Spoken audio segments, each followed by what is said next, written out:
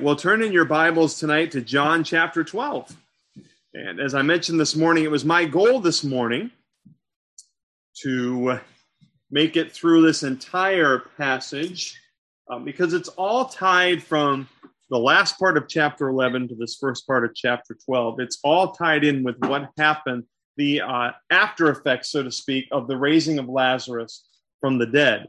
And you'll certainly see that in this account tonight. This morning, the effects were that many were saved. Praise the Lord. But also, there was reported of the miracle to the religious leaders, to the Sanhedrin, and they had the opposite. It had the opposite effect on them, where they looked at it and they saw a threat to their very power, to their positions.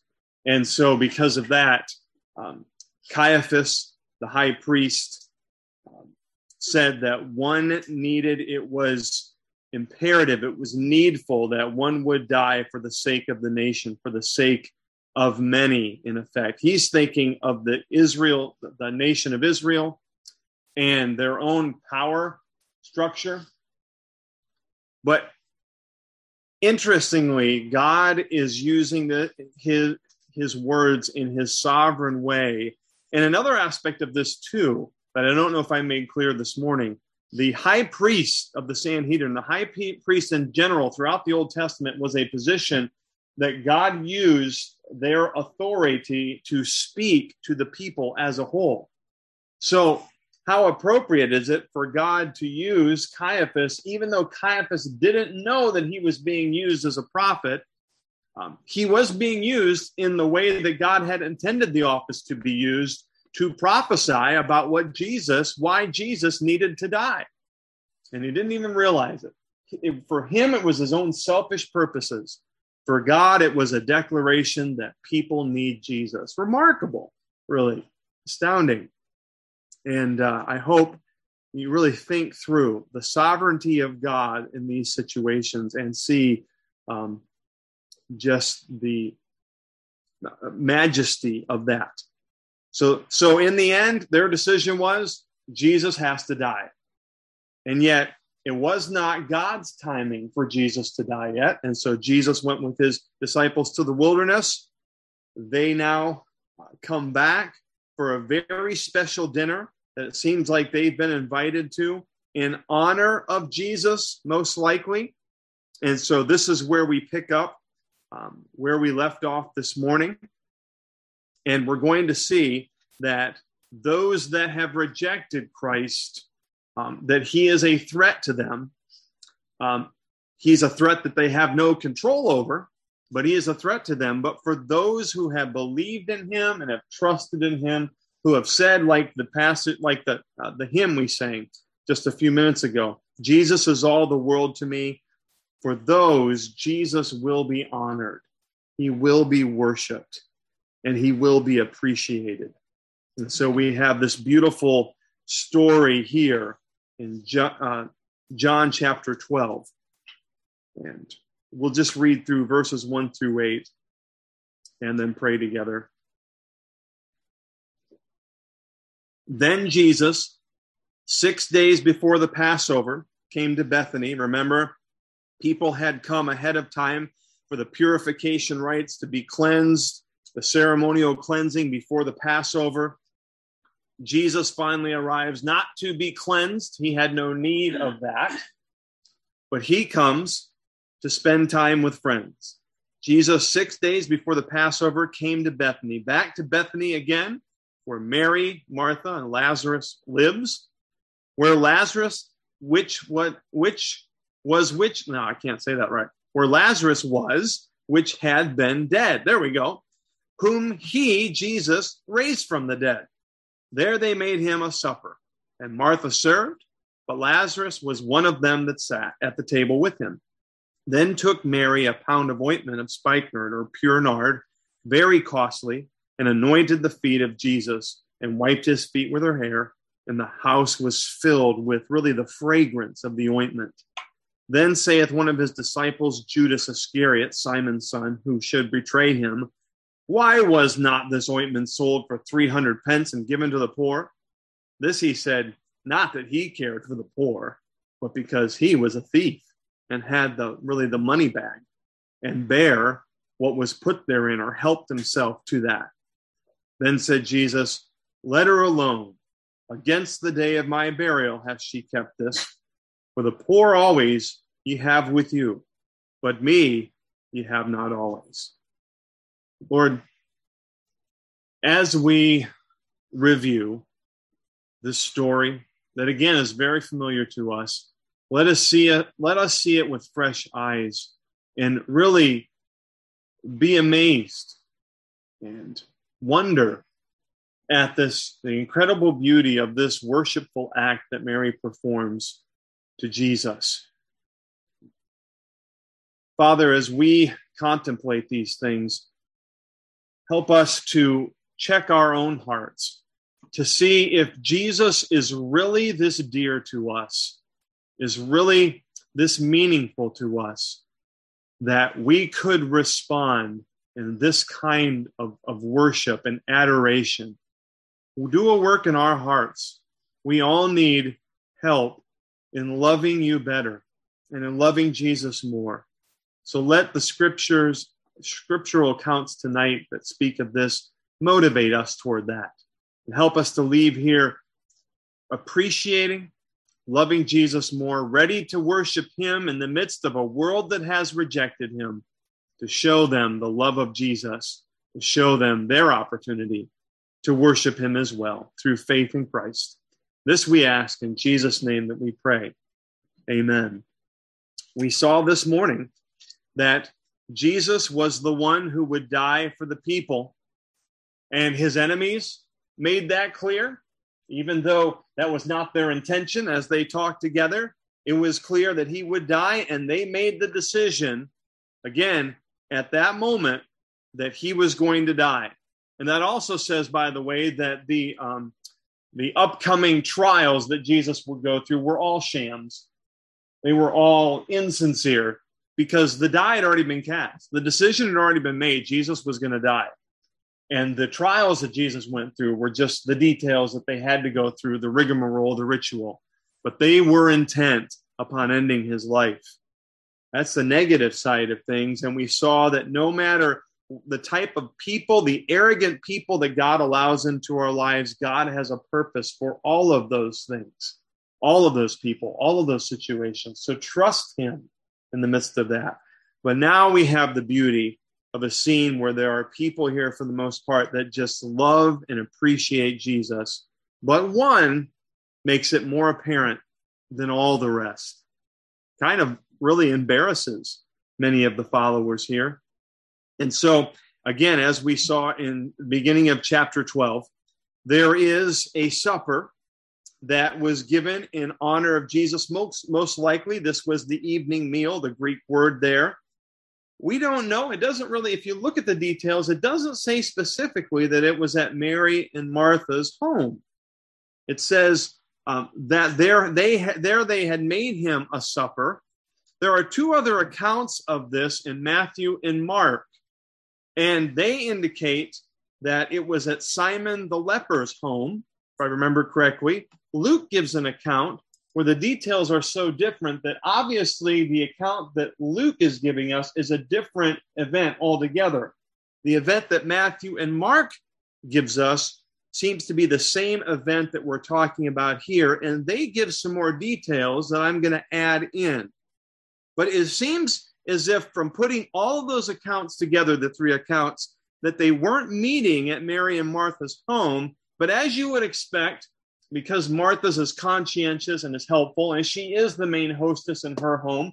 She is playing the hostess at this at the supper, regardless of whose home she's at.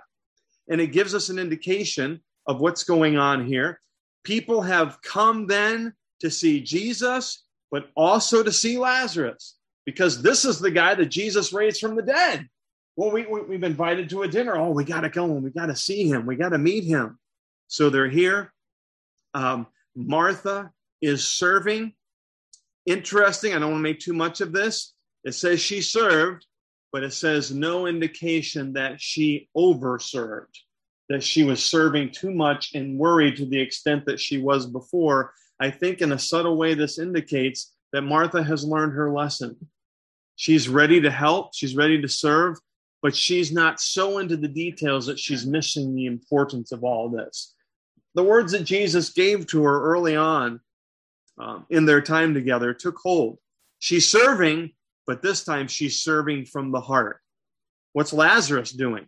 Well, Lazarus was one of them that sat, or actually the word is reclined, at the table with him. Well, why would it be reclined? That doesn't make much sense to us today, because of course, when we eat at a dinner table or lunch or whatever, we pull up a chair many times to the table. We sit in that chair and we eat together, right? That's a common thing. Well, I don't know if you've ever seen a presentation or production that demonstrated what this looked like in Bible times. But there were no chairs back then. There weren't even bean bags or things where people could kind of sit, or they didn't sit in Indian style or anything like that. Well, how did they enjoy the meal? Well, they actually reclined at a table that was close to the ground. And so when it says here that Lazarus was next to Jesus, really the Greek word there means reclined, and he would have been on his elbow talking with Jesus. Jesus would be reclining at the table. Lazarus, as an honored guest, sits next to him in the way that the Apostle John, the disciple John, would at the Last Supper. And so there's two of the three that we've recently, of this family that is so dear to Jesus. And remember, all three of these folks are described as being very dear, that Jesus loved them all. And so they're enjoying this meal in honor of Jesus and rejoicing in what's happened with Lazarus. I'm sure there was a lot of friendly conversation going on, people glad to see Jesus again. This was a house, for the most part, that were filled with friends and not enemies of the Christ, of the Messiah.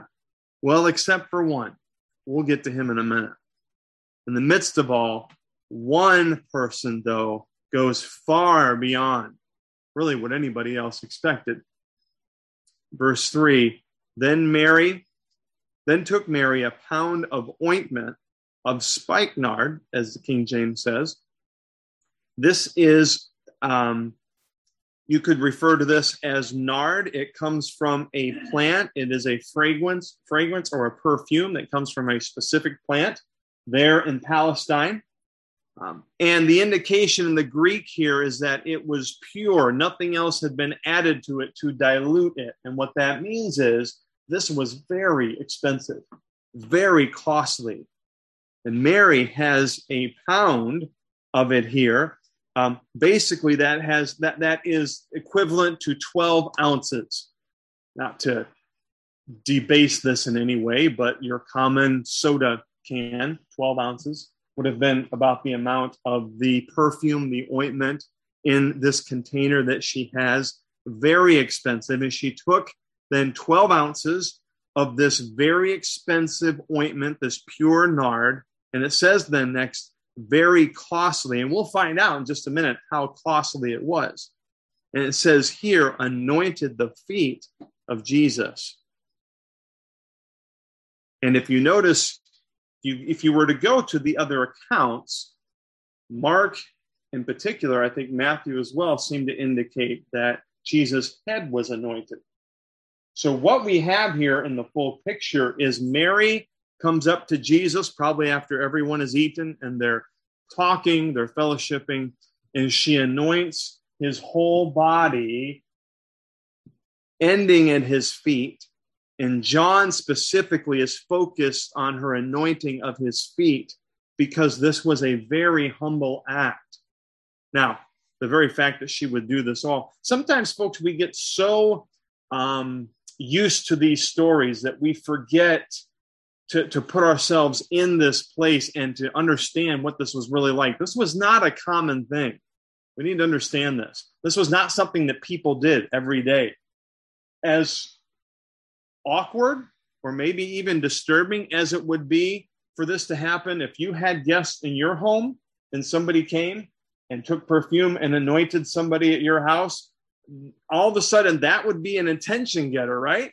for the people, and you'd be like, oh, I wasn't expecting, I didn't know they're going to do that to my guests that I have in my home, and now they have this perfume all over them. It would be an awkward moment, to say the least, even certainly by today's standards. But this, at the same time, this was unexpected. This is something that none of these people expected to take place. And yet, that Mary is willing to do this, unafraid at the response, boldly showing her adoration and love for Jesus. When she anointed Jesus in this way, she most likely, the best indications here is that she was anointing him as someone who was royal, as her king. It's probably what she was thinking. And she was humbling herself down to his very feet, making sure that everyone there understood what king she served. She didn't serve Caesar ultimately. She served Jesus. And she, in full adoration and wonder and worship, does this incredible act. A beautiful thing, really. And then she does something that was controversial at this time. It finally says, and wiped his feet with her hair. And this, if you think about how she would have to do that, she would have had to untie her hair and let her hair fall down. Folks, in this custom, it was inappropriate for women to let their hair fall. There were women who had, shall I say, not stellar reputations that would do that kind of thing. And for Mary then to do this, to let her hair fall, and then for her to get close enough to the Savior to literally wipe his feet with her hair, was startling to everyone in the room, as it would be to us today. This was a beautiful but humbling act of someone saying, I don't care what everyone else around me thinks. I just want my Savior, my King, to know how much I love him. Spectacular in the picture that's taking place here. Bold. And yet it doesn't move her at all. And we see here that those that truly love Jesus gladly honor and gladly worship him. Now, we can't do something like that today. But are you sometimes ashamed at showing or talking about how much you love your Savior? Or do you gladly, when the topic comes up, when Jesus has done something in your life, when you've reflected on all that Jesus means to you, are you unabashedly glad to tell people how much he means to you and how much you love him? Mary wasn't afraid to do that. She wasn't afraid at all to go the ultimate way in demonstrating her love for Jesus. Are we willing to do that same sort of thing? She was breaking cultural standards by wiping Jesus' feet with her hair. And yes, she gladly did that. I was thinking about Christmas time at our house, and something that has really brought joy to Leslie and I over the years. This has kind of picked up speed and happens more and more, which we're glad for every Christmas, is at some point, I don't know when it started, but the boys started getting the idea of making gifts for each other. Now, I don't think that we ever started them in that per se, that we had sat them down one Christmas and said, boys, we want you to make each other a gift for each other. Not necessarily spending a lot of money, but with your own hands and doing a craft or that kind of thing. If I remember correctly, it's something they just kind of picked up on their own. And over the years, those have become more extravagant, to the point now where every Christmas we always kind of look forward to all the little extra gifts, or sometimes this happens at birthdays too, of not only just little cards they've made, but little figurines, or maybe in Luke's case, a little invention that he came up with, or whatever, or they make their own toys for each other. And sometimes when we look at those, we think, wow, they really spent a lot of time on those gifts. That was an extravagant amount of time that surprises us, takes us by surprise. And it's really helpful and it joys us to look at that because it kind of helps balance out some of the other times where they don't always show as much love to each other as they should. But we all have our troubles with that, right? But that in particular, when it comes time for gift giving at our home, it's a beautiful picture because they have taken extravagantly of their time and they're showing their love to family members and to mom and dad as they give us their homemade gifts too. It's a beautiful thing. Folks, it's a beautiful thing when we're extravagant with our time, with our money, with our resources, and showing our devotion and our love for Christ. We do that many times by our gifts to the church, his church, not my church, the church with Jesus Christ as the head. And when we extravagantly give of our time, of our money, of our service, all of these things, we are showing devotion to Jesus in a way that the world says, wow, I don't get that. That's really kind of strange, kind of bizarre, but hey, if it works for them. Unfortunately, with Jesus' own followers, there was a misunderstanding. With one follower in particular, there was offense taken at this very beautiful act. Look at verse 4. Then saith one of his disciples, Judas Iscariot, Simon's son, which should betray him, why was not this ointment sold for 300 pence and given to the poor? Now, the other Gospels, Matthew and Mark, indicate that this wasn't just Judas's heart attitude, that there were the disciples as a whole that had the same response. As they saw Mary do this wonderful act, the only thing that they could think of was, wow, why would she do that and waste that money? I think it's either Matthew or Mark specifically that says the disciples watched her do this and mentioned, why wasn't this money used to feed the poor? And feeding the poor is certainly something that we wouldn't argue is a good thing to do, right? Is certainly there are needs that those that don't have the resources that some of us do, that those that are struggling financially, and certainly at this time, when you were poor, it meant you were destitute. You had no place to live. You had no way to get food on a regular basis. You didn't even know if you were going to get one square meal, maybe for a couple of days or maybe even a week. And even water was difficult to find. So when the disciples, when even Judas talks about the poor, there were very needy people at this time that could have greatly benefited from this amount of money if this perfume, this ointment had been sold. And he says here, 300 pence. That is a huge amount. In our terms today, it would basically be a year's wages. Well, at this time as well. This is something that Mary had obviously given much consideration to. And Jesus will give us more of this description, more of this idea in just a minute. She had weighed things in the balance and decided this is what she wanted to do. But this was something that would have cost somebody a year's wages at least, incredibly expensive. It could have helped the poor. It could have helped the destitute.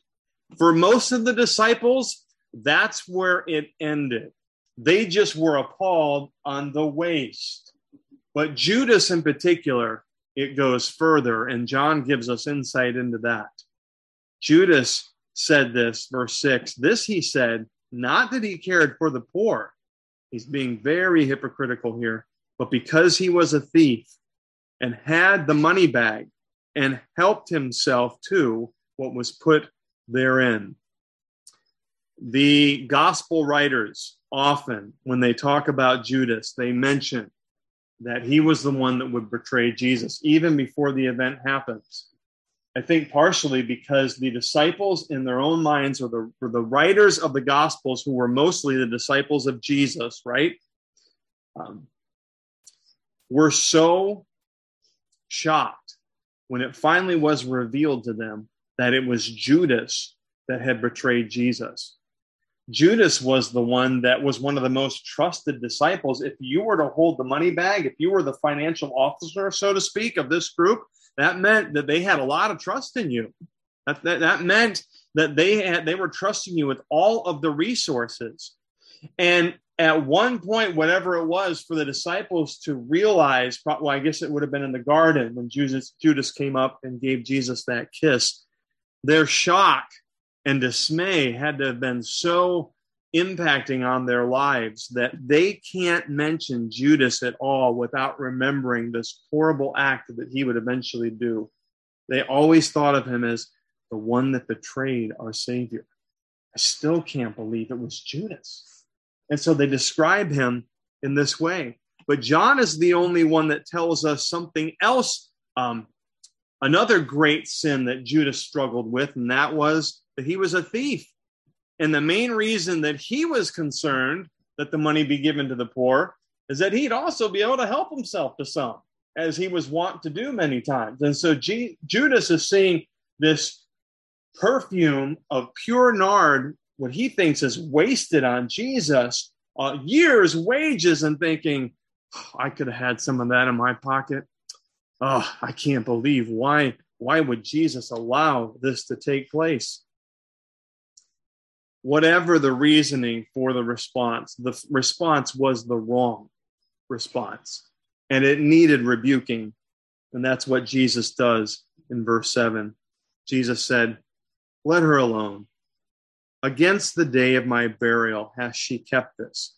For the poor you have with you, but me you have not always." And he's describing here that, yes, Mary has weighed things in the balance. This wasn't something that she did just off the cuff, just on a last minute, on a whim. This wasn't anything done on a whim. This was something that she had given great consideration to. Where did this come from? Maybe it means that she and Martha and Lazarus came from a wealthy family, possibly. Maybe this was a family heirloom that they were saving for just the right moment. Maybe she had talked with Martha already. I don't know. However she had received this, Jesus makes it clear that she had given great consideration and that she wanted to use it at this moment as a profound worshipful act. More profound, actually, than even she knew. Here we have another situation in connection with what happened with Lazarus, where people are doing and are saying things that mean more than what they even realize it means. And Mary, as profound and as devoted as she is in this act, she doesn't even have the full idea of what this signifies as she does this.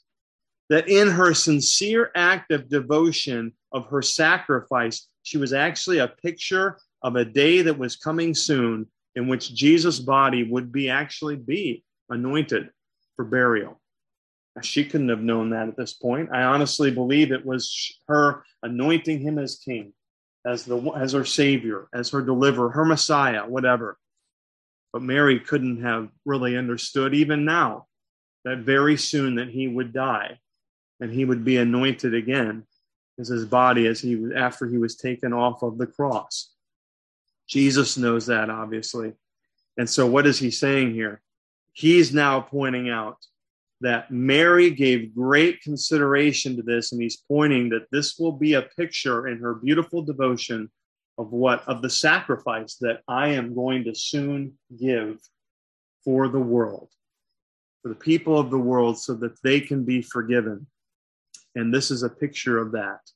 And it's also a warning, as he says in verse 8, the poor always ye have with you. And it's not that Jesus didn't care for the poor. He obviously had great care for those in destitute and need. He showed that throughout his ministry. But there are some things that are even more important than the most destitute and the most needy, and that is that God is honored, that Jesus is glorified, and that people see their need for Christ and worship him and humble themselves before him.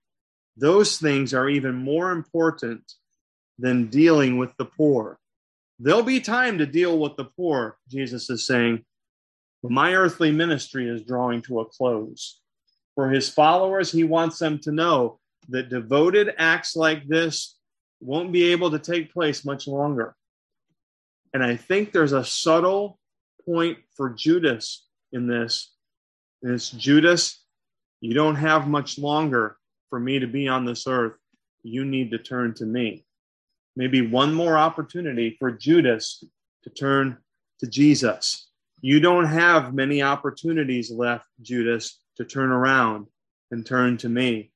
And what we find out in the other Gospels is it is immediately after this that Judas does make the decision. It is most likely this event that finally turns him.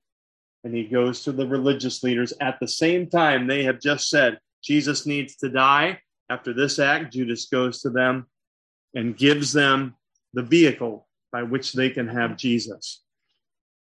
And he totally misses Jesus' warning in this. So Jesus rebukes and points out that there'll be plenty of time later to focus on the poor. But you need to follow me now, is what he's saying. To us today, we only have a limited amount of time, right? This life for each of us is a limited amount of time that we can turn in faith to Jesus. And then if you've done that, a limited amount of time on this earth to worship him, to honor him, to glorify him, to testify of him to others. In testifying of the gospel and seeing others saved, when Jesus returns, that time will end. Now we will spend eternity praising him and worshiping him in a wonderful, beautiful way, and that will be marvelous. But the opportunities that we as believers have to honor him and see others come to Christ through that is limited. It's limited as well. Be reminded that we don't want to waste our time in things that are trivial. Use your time to adore and glorify your Savior and testify of him. Well, we're going to continue to see as we finish up tonight in these next couple of verses that Jesus also is believed. There are more that will come to him through this miracle. And it ties in again with the resurrection of Lazarus. Look at verse 9. Much people, or a large crowd of Jews, therefore, knew that he was there. And they came not for Jesus' sake only, but that they might see Lazarus also, whom he had raised from the dead. People continue to come to this dinner. They want to see Jesus. They want to see this man that had been raised from the dead. They want to marvel at all of this. There was a huge crowd here, folks. And again, remember that Mary had no problem in doing this act of worship in front of a large crowd, many people. But the chief priest, verse 10, consulted that they might put Lazarus also to death. They're so hateful at this point. They're so bitter. They're so opposed to Jesus that they are even willing to get rid of Lazarus at this point. Poor Lazarus, right? He's just been resurrected from the dead, and now he's already got death threats going toward him again. That is the double-edged sword of the whole thing with Lazarus being raised from the dead. It's a wonderful miracle, but he's the only man that had to die twice, right? Because he did die again later on. And thankfully, God protects him. He doesn't die at this time. But for these men to see and recognize that a man has been resurrected from the dead and then say, and we've got to get rid of him or we're going to lose our power, authoritarian positions, is an amazing act of rejection towards someone that they should have worshiped and should have loved like Mary did. Two opposite ends of the coin. Beautiful adoration and worship. Hardened rejection to where you have to get rid of everyone, even that's around Jesus and part of his followers. And verse 11 then, on the positive side of this, because that by reason of him, many of the Jews went away and believed on Jesus. And D.A. Carson has a note on this word believed. The expressions of belief assume a self-conscious conversion, a move away from the religion practiced by the authorities, and a move toward genuine trust in Jesus. People came, saw Jesus, saw the miracle of Lazarus, saw the opposition, and said, we're tired of that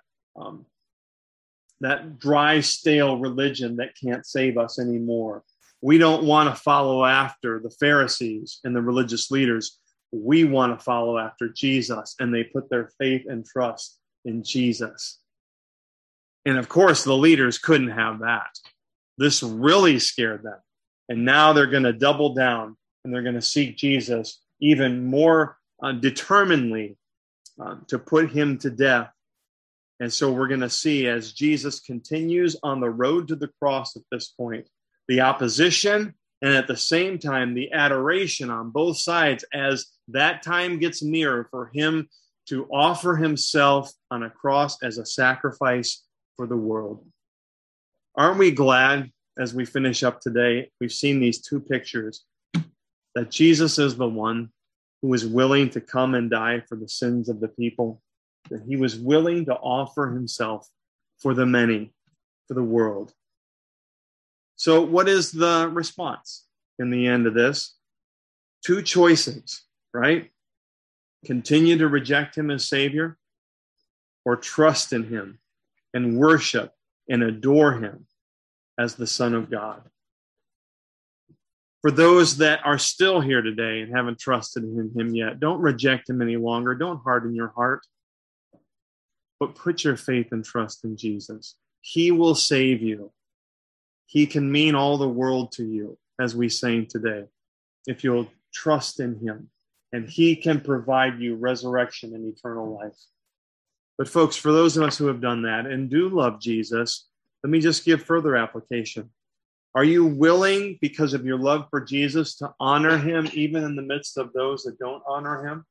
The Lemons found themselves in this situation where they have some family members that just are not saved, my understanding is, and have rejected the Savior in some form or another, and yet they are testimonies of their love for Christ in the midst of this funeral setting. Are we willing to express our love for Christ when there are those around us, relatives, other situations, in the midst of family gatherings and things, where we know that people are opposed? Are we a little nervous? Are we embarrassed for people that we know that are opposed to let them know of our love for Christ? Mary wasn't. We shouldn't be either. Or maybe in the midst of apathy of other believers, you're with other believers and you can just tell that they're bitter with God and they're struggling in their spirits. And somehow that just kind of ekes or spreads to you. And you want to tell them about something that the Lord did for you. And you just kind of say, maybe I'll just wait. Because of their apathy and their lack of worship for Christ. Folks, don't let those things affect, water down our love and our adoration and our desire to want to proclaim Christ. You be the example. Adore him. Show your love for Jesus extravagantly, whatever the opportunity the Lord gives for you to do that. Don't be embarrassed, in other words, by your love for Christ. Myself included. But let's extravagantly show our love for him to a world that so desperately needs Jesus Christ. Be willing to do that. Father, help us. In the midst of this beautiful picture of what Mary did, let us be moved. Let us be convicted. Lord, let's just be honest. There isn't any of us where if we saw this done in front of us that wouldn't feel a little awkward, at least. And Lord, at the same time, this is not something that we have to engage in. There are plenty of other devoted acts of service, of giving, of things that we can do to be extravagant in our love for you. Help me to not be embarrassed to talk of my love for Christ. Help us as Village Chapel Baptist Church to so be amazed at the sacrifice of Jesus for us and all that he suffered for us, that we would gladly proclaim to a world our love for him and our worship of him. Help us to do better, to be bold in that, and give us the strength for that through the power of the Holy Spirit. For it is in Jesus' name that we pray. Amen.